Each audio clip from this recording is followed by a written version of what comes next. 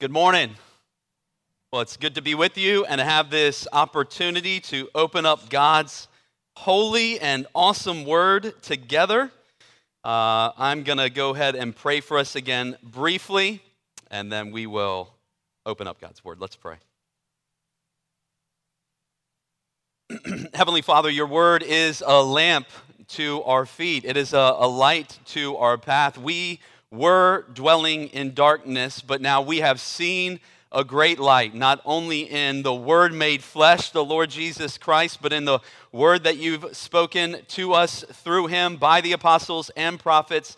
And so now we have this great and awesome treasure, this light for us in your Word, but we need you to shine that light in our lives today. We need you to guide us by that light today. And so we pray that as we open up Genesis 32, that you would be pleased to do that for your glory and our good. And we pray this in Jesus' name. Amen. All right, friends, I want you to go ahead and turn with me in your Bible to Genesis chapter 32. If you're using the Bible we've provided, you'll find the passage on page 27. And real quick, if you don't have a Bible of your own, we invite you to take the copy that we provided as a gift from us to you. There's nothing that we would want more than for you to have your own copy of God's Word to read for yourself. I want to encourage you to turn to the passage so that you can follow along as I read it, which I'll do in just a few moments. And I want to encourage you to keep your Bible open because we're going to look often at the passage in our time together. One of the major themes of the book of Genesis that we've been focusing on throughout our study in Genesis has been the tracing of the line of individuals through whom the Messiah would come.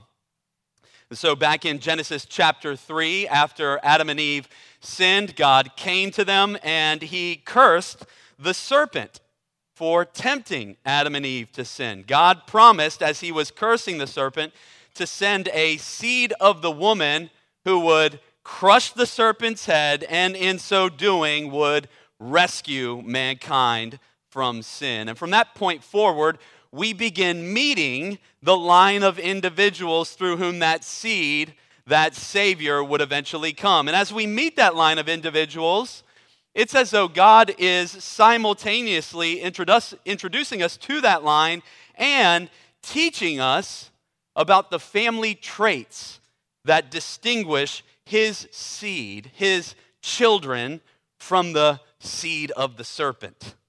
I want you to think of some of the traits that we've seen thus far that characterize God's people. We've seen that his people call upon his name, as they did in the days of Seth, who was of the offspring of the woman. We've seen that God's people walk in his ways. They obey his commands, as Enoch did. We've seen that his people walk by faith and are willing to give up all to have him, as Abraham did. They trust God's promises, as Isaac did. We see a growing portrait of the family traits that distinguish God's children from the children of the serpent. And today, in our passage, we learn of other defining characteristics, other defining family traits that should mark all of God's people. What are those traits? Well, let's go ahead and turn to the text to find out. I'm going to go ahead and read all of chapter 32 for us now. As I read, I encourage you to try to key in on what you think those traits are. You see if they match what I have come up with. And then after I read it, we'll look more closely at it. So, Genesis chapter 32. This is God's word. Jacob went on his way, and the angels of God met him. And when Jacob saw them, he said, "This is God's camp." So he called the name of that place Mahanaim. And Jacob sent messengers before him to Esau, his brother, in the land of Seir, the country of Edom, instructing them, "Thus you shall say to my lord Esau, thus says your servant Jacob, I have sojourned with Laban and stayed until now. I have oxen, donkeys, flocks, male servants, and female servants. I have sent to tell my Lord in order that I may find favor in your sight. And the messengers returned to Jacob, saying, "We came to your brother Esau, and he is coming to meet you, and there are 400 men with him." Then Jacob was greatly afraid and distressed. He divided the people who were with him and the flocks and herds and camels into two camps, thinking, if Esau comes to the one camp and attacks it, then the camp that is left will escape. And Jacob said, "O God of my father Abraham and God of my father Isaac, O Lord, who said to me, 'Return to your country and to your kindred, that I may do you good,' I am not worthy of the least of all the deeds of steadfast love and all the faithfulness that you have shown your servant. For with only my staff I crossed this Jordan, and now I have become two camps. Please deliver me from the hand of my brother, from the hand of Esau, for I fear him, that he may come and attack me, the mothers with the children. But you said, I will surely do you good and make your offspring as the sand of the sea, which cannot be numbered for multitude." So he stayed there that night, and from what he had with him, he took a present for his brother Esau, 200 female goats and 20 male goats, 200 ewes and 20 rams, 30 milking camels and their calves, 40 cows and 10 bulls, 20 female donkeys and 10 male donkeys. These he handed over to his servants, every drove by itself, and said to his servants, "Pass on ahead of me and put a space between drove and drove." He instructed the first, "When Esau, my brother, meets you and asks you, 'To whom do you belong? Where are you going? And whose are these ahead of you?' Then you shall say, 'They belong to your servant Jacob. They are a present sent to my lord Esau, and moreover, he is behind us.'" He likewise instructed the second and the third and all who followed the droves. "You shall say the same thing to Esau when you find him. And you shall say, 'Moreover, your servant Jacob is behind us.' For he thought, I may appease him with the present that goes ahead of me, and afterward I shall see his face. Perhaps he will accept me." So the present passed on ahead of him, and he himself stayed the night in the camp. The same night he arose and took his 2 wives, his 2 female servants, and his 11 children, and crossed the ford of the Jabbok. He took them and sent them across the stream, and everything else that he had. And Jacob was left alone. And a man wrestled with him until the breaking of the day. When the man saw that he did not prevail against Jacob, he touched his hip socket, and Jacob's hip was put out of joint as he wrestled with him. Then he said, "Let go of me, for the day has broken." But Jacob said, "I will not let you go unless you bless me." And he said to him, "What is your name?" And he said, "Jacob." Then he said, "Your name shall no longer be called Jacob, but Israel, for you have striven with God and with men, and have prevailed." Then Jacob asked him, "Please tell me your name." But he said, "Why is it that you ask my name?" And there he blessed him. So Jacob called the name of the place Peniel, saying, "For I have seen God face to face, and yet my life has been delivered." The sun rose upon him as he passed Penuel, limping because of his hip. Therefore, to this day, the people of Israel do not eat the sinew of the thigh that is on the hip socket, because he touched the socket of Jacob's hip on the sinew of the thigh. If you're taking notes, there are 4 characteristics, 4 family traits that I want to point out, among others in this chapter, that should mark all of God's children. But before we get to those, I want to simply walk us through the text, explaining it as I go. Then we're going to consider how this passage is fulfilled in Jesus and in the gospel. And then we're going to consider those 4 family traits that should mark those of us who follow Jesus. So let's go ahead and turn again to the text, starting back at the beginning of chapter 32. Chapter 32 picks up where chapter 31 left off. After 20 years of enduring trials at the hands of Laban, his uncle, Jacob fled Laban, with his family and with all of his livestock. Laban pursued him and eventually overtook him. He intended to do Jacob harm, but God graciously intervened. And then Jacob and Laban made a covenant, an agreement to never step foot in one another's land again. Jacob would never return to Haran, and Laban would never cross over into Canaan. And as chapter 32 opens, you can go ahead and look there with me at the first verses. Jacob is departing that covenant ceremony on his return to Canaan. And at some point along the way, he's met by angels of God. In verse 2, when Jacob sees the angels, he exclaims, "This is God's camp." And he names the place Mahanaim, which means double camp or two camps, because it wasn't just his family that was camping there. They were met and ministered to by a camp of angels. Now, we don't want to miss what's going on here in the overall storyline of Jacob's life. I think we need to remember that when Jacob fled the land of Canaan 20 years earlier, he had a staggering vision of a stairway to heaven. Can any of the kids tell me what we remember seeing on that stairway? Angels. Angels were ascending and descending on that stairway to heaven. And now here he is, 20 years later, returning to the land of Canaan.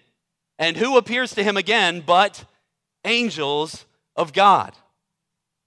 It's as though God wants Jacob to know that throughout these 20 years, whether he has seen them or not, whether he has recognized it or not, God has been sending out his angelic hosts to protect and preserve Jacob. This was meant to encourage him that whatever trials may come in this next stage of his life, God would continue to protect and preserve Jacob.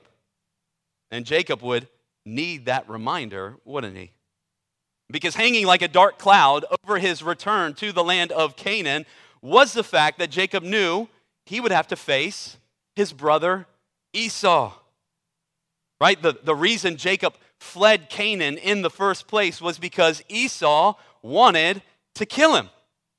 Right? In Genesis chapter 27, Jacob lied to his father Isaac and in the process stole his brother Esau's blessing. Esau then responded by starting to plotting to murder Jacob. So Jacob's mom, Rebecca, says to him, you need to run. You need to flee from here. And so he flees from Canaan to Haran. He is fleeing for his life. I mean, you got to wonder how many times over the course of those 20 years, the memory of Esau plotting to murder him landed on him like a bolt of lightning. I don't know if you've ever been in a period of your life where some dark cloud hangs over it and you're able to live for a little while not thinking about that dark cloud, whatever it might be, but every once in a while it hits you like a bolt of lightning, like, oh, that dark cloud is still here. It hasn't dissipated. It's far away on the distance, but at some point I am going to have to deal with this dark cloud. That is what it would have been like for Jacob over these 20 years. However much time may have worn away the memory of what Esau was plotting to do, Jacob knew eventually I'm going to have to face him. I'm going to see him. What is he going to say to me? Will he still be angry? Will he still want to kill me? It's clear those thoughts have been on his mind because in verses 3 through 5, he sends messengers to Esau to tell Esau about how wealthy he had become in the hopes that he would find favor from Esau. Basically, Jacob is thinking, maybe if he hears about how wealthy I am, instead of killing me, he'll just decide to take some of my wealth, some of my livestock instead. Now, you've got to imagine that after Jacob sends messengers to Esau, that he spends the rest of the time pacing back and forth, day in and day out, waiting for their return, waiting for their response. Right? Have you ever been awaiting big news in your life, whether good or bad? Right? What happens? You can't sit still. You can't hold a conversation. Just kind of constantly thinking about this news that's coming back to you. Your mind races. You check your cell phone constantly. Did they call? Did they text? Is my phone on silent? Do I need to turn the volume up on the ringer? You check your email. You start asking, maybe they've called a landline, but you don't have a landline. Yeah, but maybe I actually do have a landline, and they somehow got a hold of the number, and they've called that landline, and I don't know. Or you start thinking, you're constantly thinking about, what is this news, this big news? What message is coming back to me? Jacob's thinking, how is Esau going to respond? What will the return message be? And finally, the messengers return, and the news is terrible. Look at what the messengers say in verse 6. We came to your brother Esau. Put yourself in Jacob's shoes. And, what did he say? What did he say? And he's coming to meet you. He's what? He's coming to meet me with 400 men. What? Well, you got to imagine at this point, he just starts panicking entirely. 400 men was the common size of a fighting company in the ancient Near East. And we even saw Abraham in Genesis 14. When he went to war, he took a very similar sized company of men to battle. It sounds like Esau is coming to make war. Which is why verse 7 tells us Jacob was greatly afraid and distressed. He was losing it. So much so that in verses 7 and 8, he thinks he's going to die. He decides to divide up everything he has. All the people and all the animals he divides into two camps, so that if Esau attacks one of the camps, at least the other one would live. And then Jacob does the wisest thing he could have done at a time like this. Probably the thing that he should have done before he divided up his people. He prays. Look at verses 9 to 12. Jacob calls on the name of God. O God of Abraham, God of Isaac. He reminds God of all his promises. And then he asks God to make good on those promises. God, you promised to do good to me. You promised to give me the land of Canaan, and you promised to give me countless offspring. But it sounds like Esau is coming to kill me. How on earth will those promises come true? I'm calling on you now to make good on your promises to me. Then after he prays, I'm not sure how we're supposed to think about what he does next, whether this is good or bad, but he comes up with another plan. In verses 13 to 21, you can look there with me. He comes up with a plan to give a gift, a present to his brother. He takes roughly 600 animals, he divides them up into smaller groups, gives them to his servants, and then has the servants go to Esau in stages with the gifts of livestock. When the first servant arrived, he was to tell Esau that these animals were a gift from Jacob and that Jacob was coming behind them. So that when Esau said, wait, where is he behind me? He could point back and say, see that big group coming this way? Jacob is coming with them. So when Esau looked in the distance, he would assume Jacob was in that group that was coming. But then when that group arrived, he would find another servant accompanied by another large flock of animals that were given as a gift from Jacob. These are from Jacob, and Jacob is coming. One group would go, two groups would go, three groups would go, and then all the groups would go. It's possible that there were 6 to 10 different groups like this. Jacob's hope here was to wear him down with kindness, right? Perhaps if I give him enough gifts, he won't kill me. That's what Jacob is thinking, right? And in verse 21, we read that the animals went ahead of him, and he stayed that night in the camp. But it appears it was a sleepless night for Jacob. Look at verse 22. that same night, he arose. And whether this is out of terror and fear, we don't know. He took his wives, servants, and children, and in the middle of the night, sent them across a river. The text uses the word stream, but this was a large river, large enough that it had a ford in it, that they had to cross the ford of this river to get across to the other side. And in verse 24, we read, and Jacob was left alone. Alone in the wilderness, alone in the dark. To feel the significance of this event in Jacob's life, right? Think back again, 20 years earlier, as he fled the land of Canaan on the run from Esau, he found himself all alone in the dark of the night in the wilderness. And what happened to him there? He had a powerful encounter with God. And now, 20 years later, as he returns to the land of Canaan to face Esau, he finds himself alone in the dark of the night in the wilderness. Where? He has another powerful encounter with God. Look at verse 24 again. Jacob was left alone, and a man wrestled with him until the breaking of the day.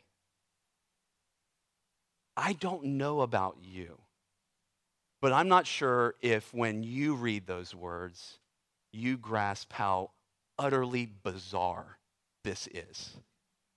This is nuts.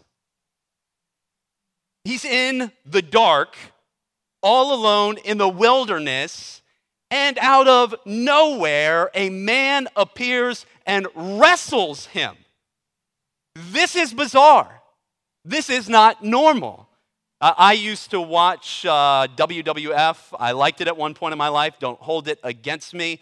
My favorite wrestler was a guy named Goldberg. And Goldberg was a former football player. He was awesome. He did this thing where he made this crazy face where he would scream and grab the ropes and his traps would flex and they would just get all gigantic and huge. But Goldberg was always known for when he would appear in the ring, he would appear out of nowhere. So his opponent would be in the ring doing what they do in the WWF, making a big show of things. He'd be laughing and flexing and talking about how great of a wrestler he is. And then the camera would pan and you'd think, oh my gosh, Goldberg's in the ring and he doesn't even know it. And then he would turn and Goldberg would be in a three-point stance because he played football prior to becoming a wrestler, and he would pull off his special move, which was the spear. If you remember Goldberg, it was amazing. He would just lay into people, fly towards them full speed and boom, just crush them. Right, that is a little bit of what's going on here. The man appears out of nowhere and wrestles Jacob. This isn't the type of wrestling, if you have sons, that you do with your sons, where it's oh, you got me, and oh, you let them beat on you for a little bit, and then you take them and you kind of wrestle them, but you have to be careful because you don't want to hurt them, right? This is not that. This is full-blown wrestling, bordering on assault. This is vigorous beating down that is going on here. Right? This is what's going on. He's grabbing, pulling, wrenching, twisting. And this wrestling match lasted for hours. Look at verse 24 again. The man wrestled with him until the breaking of the day. This went on for hours. If you've ever taken a kickboxing class or a boxing class or an MMA class, you know how unbelievably exhausting this would have been. Wrestling, fighting, induces a unique exhaustion that has the power to drain you of every single last drop of energy. That's why you see boxers and fighters in the later rounds of hard fights just laying on each other, just bro, I'm gonna hug you for a little bit, you hug me, and we're gonna catch our breath for a little bit. And that's after like 30, 40 minutes at most. This is going on for hours. God wrestled Jacob all night until finally the man saw that he did not prevail over Jacob. Not that Jacob won, but that Jacob wouldn't let go, wouldn't give up, right? He couldn't get Jacob off of him. At one point, a few years ago, we had a pest issue in a house that we lived in. There was a rat. Whoa, terrible, right? And so I went to the store, got one of those big rat traps, the sticky ones, and I made the mistake of, after popping it open, I was yanking too hard on it. My hand got stuck in it. And like, the thing is legit. It's sticky. I was flicking, and it just wouldn't come off. That is what Jacob is doing with the Lord. He is getting wrestled, tossed, tussled, bent, twisted every which way, and he is not letting go. Right? That's what's happening here. Jacob just kept hanging on. And so the man touched his hip and dislocated it. If we have any questions about the man's ability and power to overcome Jacob, this dispels it. With a single touch, he dislocates the largest and densest bone structure in the entire body. This would have been brutally painful. And yet, Jacob still holds on. Look at verse 26. After he dislocates his hip, the man says, "Let me go." And Jacob's like, no, I won't let you go. I won't let you go until you bless me. Yes, I may be in excruciating pain, but I am not letting go until you bless me. But Jacob recognizes that this isn't any old man. This is God in the flesh. The man asks Jacob's name then, forcing Jacob to come to terms with what his name means. Right? He says, Jacob. My name is Jacob. I am the heel grabber. I am the cheater. I am the deceiver. But God essentially says to him, not anymore, you're not. He gives Jacob a new name. Your name is now Israel, which means one who strives with God, one who clings to God, one who hangs on to God. In verse 30, Jacob acknowledges that he had just seen God face to face and been delivered from it. And in verse 31, as the sun rose, he passed Penuel, limping because of his hip. And as a result of this event and the sacredness of it, Moses tells us that the people of Israel don't eat the sinew of the thigh that is on the hip socket, because God touched the socket of Jacob's hip on the sinew of the thigh. Right, so significant was this event for God's people that it forever changed the customs of an entire nation. Which is interesting, because we know that in Israel, certain meals and certain customs involving food were to be accompanied by sober reflection and explanation. Think of the Passover meal. Whenever Israelites celebrated the Passover, the older generations were to explain to the younger generations why they celebrated the Passover and what all the elements of the meal meant. They did this so that each generation would know that it was by the blood of the Lamb that God passed over their homes and brought them out of slavery in Egypt. And as they celebrated, they were all to reflect on the fact that their freedom, however many generations removed from the Exodus generation they were, was a result of God's miraculous deliverance of them. In much the same way, this practice of not eating the meat of the hip socket called for explanation and reflection. When younger generations asked why they shouldn't eat the meat of the hip, the older generations were to tell them that it was because God had touched Jacob's hip.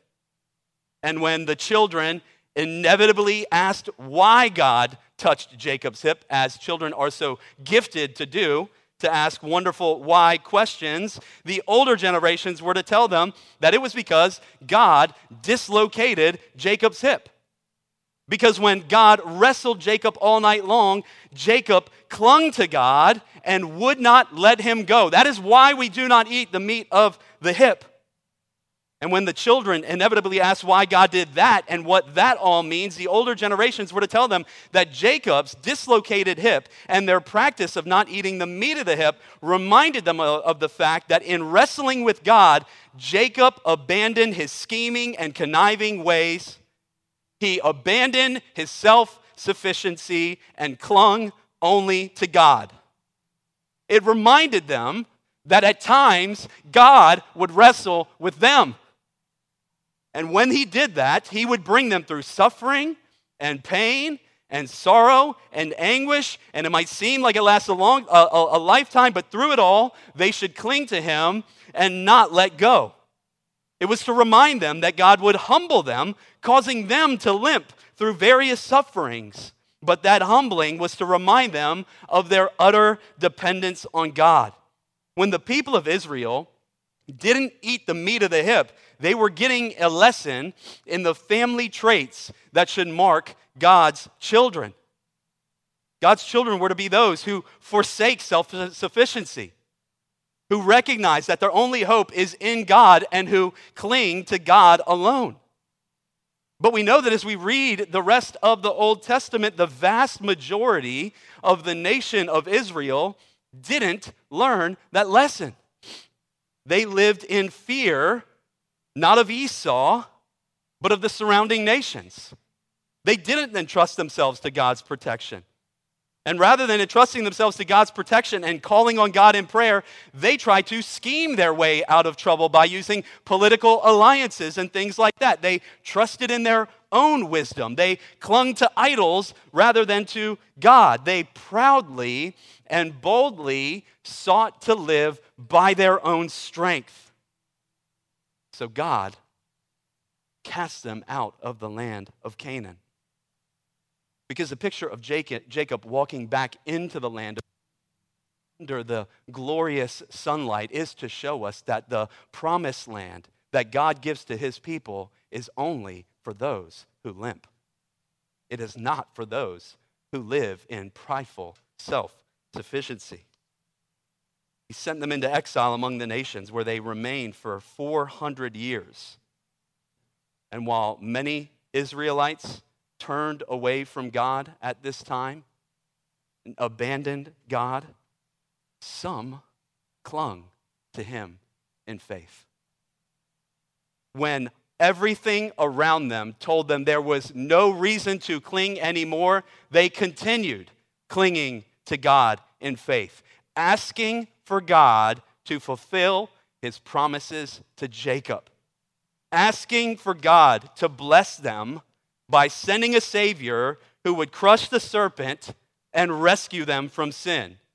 And God, as he did with Jacob, looked upon their clinging to him in faith with favor.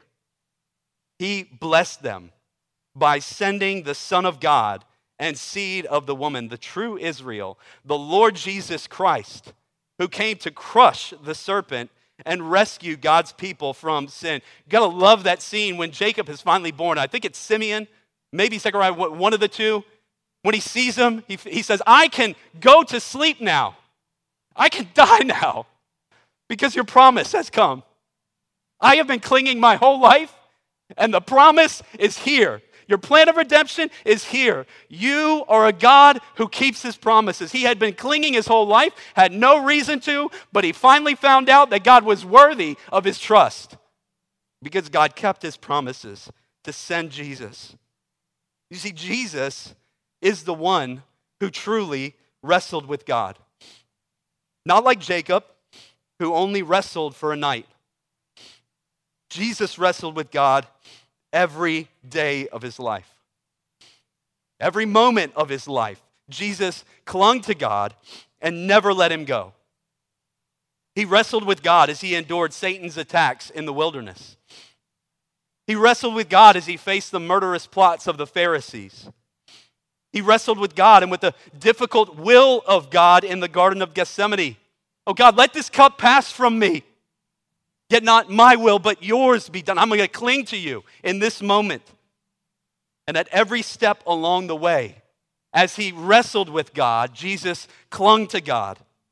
And he clung to God all the way to the cross, where he endured the agonizing and terrifying culmination of wrestling with God. On the cross, he wrestled with the wrath of God, crying out, my God, why have you forsaken me?" If you don't think that you can cling to God and have questions about what he's doing in your life, you can. Jesus has experienced that on his own. Why have you forsaken me, yet clinging? All of his bones were dislocated. Not just one. On the cross, the outcome of his wrestling wasn't the mere dislocation of a hip. But what does he say about his experience on the cross in Psalm 22? "I am poured out like water, and all of my bones are out of joint." All of his bones were dislocated on the cross. His body was flogged. His hands and feet were pierced. A spear was driven through his side. But through it all, he clung to God. And through Jesus's faithful clinging to God on the cross, he prevailed over sin, death, Satan, and hell. He crushed the serpent and freed us from the reign of sin and death in our lives, and he offers to all who turn to him in faith the gift of the Holy Spirit and his transforming work in our lives. He offers to us forgiveness of sin and freedom from sin's power in our lives. And all who turn to him in faith become one with Jesus. The church, now identified with her Savior, Paul says, is the Israel of God, according to Paul in Galatians 6. And since we've been united to God's Son, we should begin bearing the family traits of those who belong to God's family. There are a few family traits that characterize God's people that I want us to briefly consider before we draw to a close. There are a number of things that we can say about following Christ from this passage, but there are a few that I want us to consider. The first trait of God's family that I want us to consider from this passage is that God's people should entrust themselves to God's protection. God's people should entrust themselves to God's protection. That's the significance of Jacob's encounter with the angels at the beginning of the chapter. Right? Just as the angels ascending and descending on the staircase to heaven showed that God was sending out his ministers to protect Jacob on his journey in Haran, so their appearance here proved that God was still protecting Jacob and would during this next stage of his life as he faced Esau. The presence of angels communicated God's protective presence to Jacob, to which Jacob should have responded with entrusting himself to God. In the same way, friends, we can entrust ourselves to God's protection. Right? Think about the scene with Elijah and his servant. Elijah's servant was panicking because an army of Arameans had surrounded the city of Israel. Elijah's like, "I'm not bothered whatsoever." And the servant, "Why are you not bothered? Why are you not freaking out?" And he's like, "Because we have more on our side than they have on their side." And the servant looks around. He's like, "I don't see any army." And Elijah's like, "Lord, would you please open my servant's eyes?" And the Lord answers his prayer. And what does the servant see? But the hills are covered with the angels of the Lord. They're protecting them on God's behalf. This is why Psalm 91 promises that God will command his angels to guard his people in all their ways. And why the author of Hebrews says that angels are ministering spirits sent for the sake of God's elect.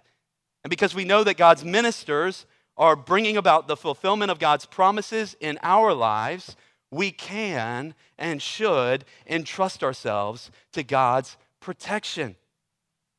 Right now, we may not have visions of angels or be met by angels like Jacob, but the reality remains that God is presently protecting us through his ministers. I love FBI type shows, right? Some of my favorite scenes in those shows are when one of the characters are provided an undercover entourage, right? Maybe they're going to meet a criminal mastermind in some public park, and they're on their way, and it doesn't look like anyone is there to protect them. They go to meet the criminal mastermind, and then he tries to pull a fast one on the person who's gone to meet them, and they're like, go, go, go! And then you notice, like, all the people that were in the park surrounding them that we thought were normal citizens, boom, these are actually all agents there on behalf of the character who is being attacked. Friends, in the same way, we may not be able to see it. I get that, but the Lord is clear in his word. God sends out his ministering spirits for the sake of the elect, and one of the things that they do is protect his people. God is with you. In whatever situation you may be fearing, God is with you. God will protect you. God's entourage surrounds us and keeps us. He has sent his ministering spirits to serve for the sake of his people, and one of the things that they do for us is protect us. I wonder what's causing you to fear today. God has promised to protect you. Are you facing an uncertain future? Opposition from other people, right? Jacob doesn't trust in God's protection. He becomes greatly afraid and distressed. He should have remembered that God was with him. The angels were just with me. In the same way, we can very easily forget that. We can be reminded, yes, God protects me, and then walk out these doors and we're like, no, we're greatly distressed and afraid by all that's going on in life. But we don't need to be. God is with us. He blesses us and keeps us. Whether you're facing difficulty at home, a scary diagnosis, whatever it is, whatever trial you're facing now or will face in the future, God has committed himself to your preservation so that whatever you face in life or death, you would know that God will protect you. He will bless you. He will keep you. So you and I can entrust ourselves to God's protection. One of the ways that we do that is the second trait I want us to consider. God's people should call out to God in prayer. Surprise, surprise, right? Wow, what an idea. Gosh, Jacob, great. You finally lifted up your voice to the Lord and prayed. In the midst of his fear, Jacob does the wisest thing he's done yet in his life. He prays to God in verses 9 to 12, calls upon God. From the very beginning, God's people have been marked by calling upon God in prayer. We should notice the way that he prays and how that serves as a framework for how you and I can pray. He simply calls on God to keep his promises. You promised to give me offspring. You promised to give me the land. You promised to bless me and protect me. Now I'm calling on you to do those things. Friends, that is in part what prayer is. Prayer is calling on God to keep his promises. God, you promised to sanctify me. And now I'm calling on you to do that. Help me to put off anger. Help me to put off lying and lust and envy and gossip and all the other ways I may be struggling. God, you promised to provide a way out of temptation for me, and now I'm facing the temptation to lash out at someone who's bothering me, to become impatient, to doubt your goodness, to doubt your sovereign power. So provide a way out of temptation for me now. God, you promised to never let me go, but I feel prone to wander, prone to leave you, the God I love. I'm being drawn away from you. Keep me and hold me. God, you promised to save through the preaching of your word. We pray that you would build up your church today according to your word. In prayer, we call on God to keep his promises. And our prayer life is a good gauge of our maturity in the faith, isn't it? That's what it seems to be here. Jacob is clearly growing. This is the first time we've heard of him praying. It's actually the longest prayer in Genesis. I think the frequency with which we turn to God in prayer is a clear indication of how much we're growing in the faith.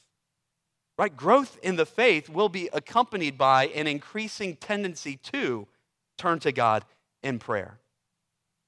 If that's discouraging to you, let me say, I know, because it's discouraging to me as well. I look at my prayer life and I see way too much room for growth.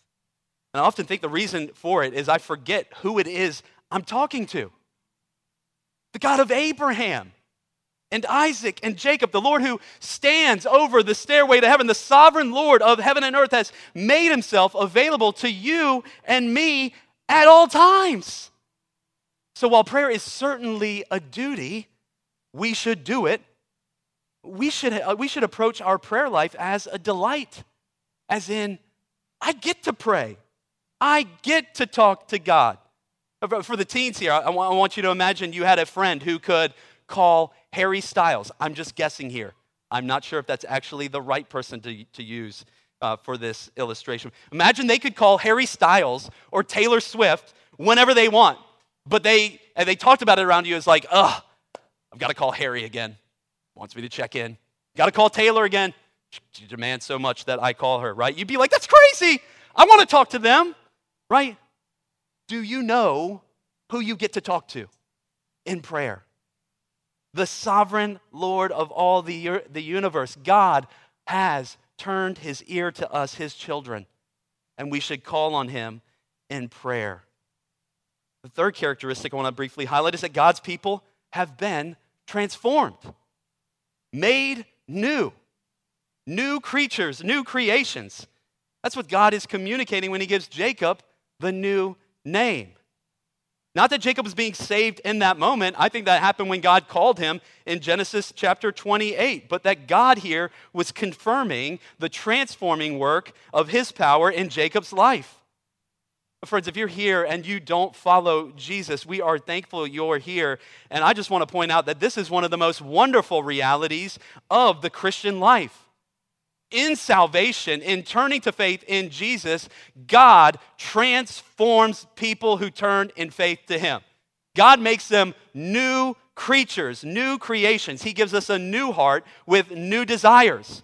He renews our minds and fills us with his very own spirit so that we would increasingly walk in his ways. He takes people like Jacob, whose name means deceiver, and turns him into Israel, someone who clings to God.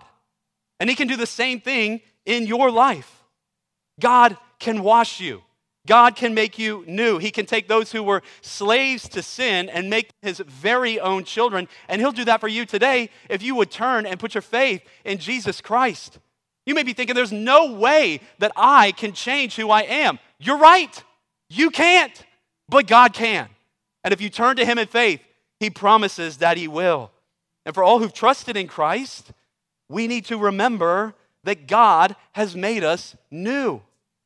Of all the name changes in the Bible, Jacob's is far and away the most interesting.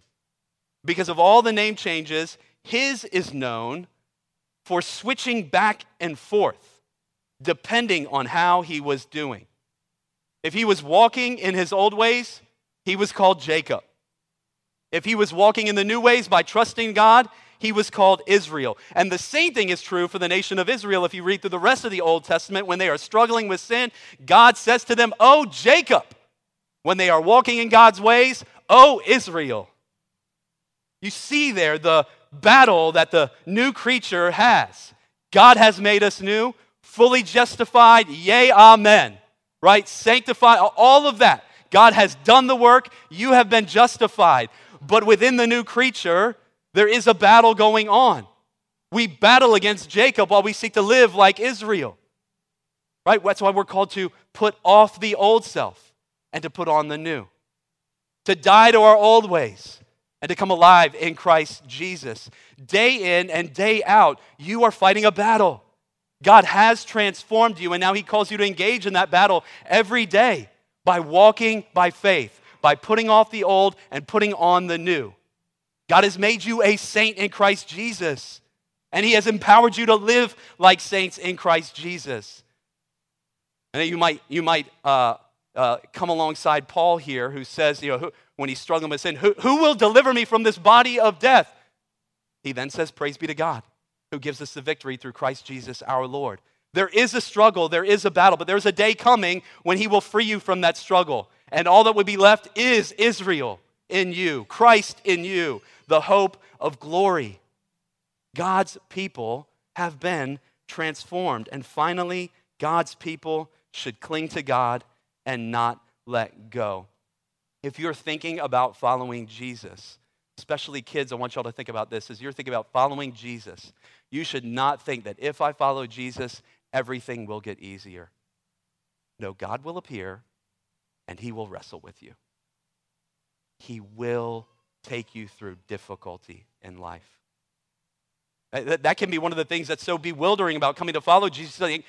I thought everything was going to get better from here on out. Things get harder. Jesus says, be prepared for suffering if you follow me. But what Jacob's example teaches us here is that through the wrestling, through the suffering, through the sorrow, we should cling to God and not let go. When I wrestle with Jack and Knox at home, I always love to pin them down, to pull their arm back, wrench them around, bash them into one another, all of that fun stuff. I don't hurt them, but it's just fun dad and son stuff. And one of the things that Knox used to do when he was a little bit smaller is he found kind of the cheat code. He would jump on my leg, my lower leg, and he would wrap his arms and legs around it super tight. And I just get, and like couldn't get him off. I'd walk around the house kind of like this, dragging him behind me, and he would just look up at me smiling. Friends, there are going to be seasons where God brings you through that are just very difficult. All sorts of trials, all sorts of sorrows, all sorts of pain, right? But through it all, we should do what Knox did to me. Hold on tight. Keep clinging to God, because what the passage shows us is that God blesses those who do. It's after he sees that Jacob will not let him go that he blesses him. He dislocates his hip, but that was only so that Jacob would continue to depend on him the rest of his life. That as Jacob limped into the promised land, he would remember every limping step he took, God is good. God keeps his promises. God calls me to live in utter dependence on him. And whatever hardships he's put in your life, those are reminders for you also to keep clinging to God. Because the good news for you and me is that one day that dark night will end. One day that wrestling will end. And you and I won't walk limping into the new heavens and new earth. We will run, leaping and jumping and praising God and clinging fast to him forever. That's what God is doing in us today, friends. Keep going, keep walking by faith. Let's pray.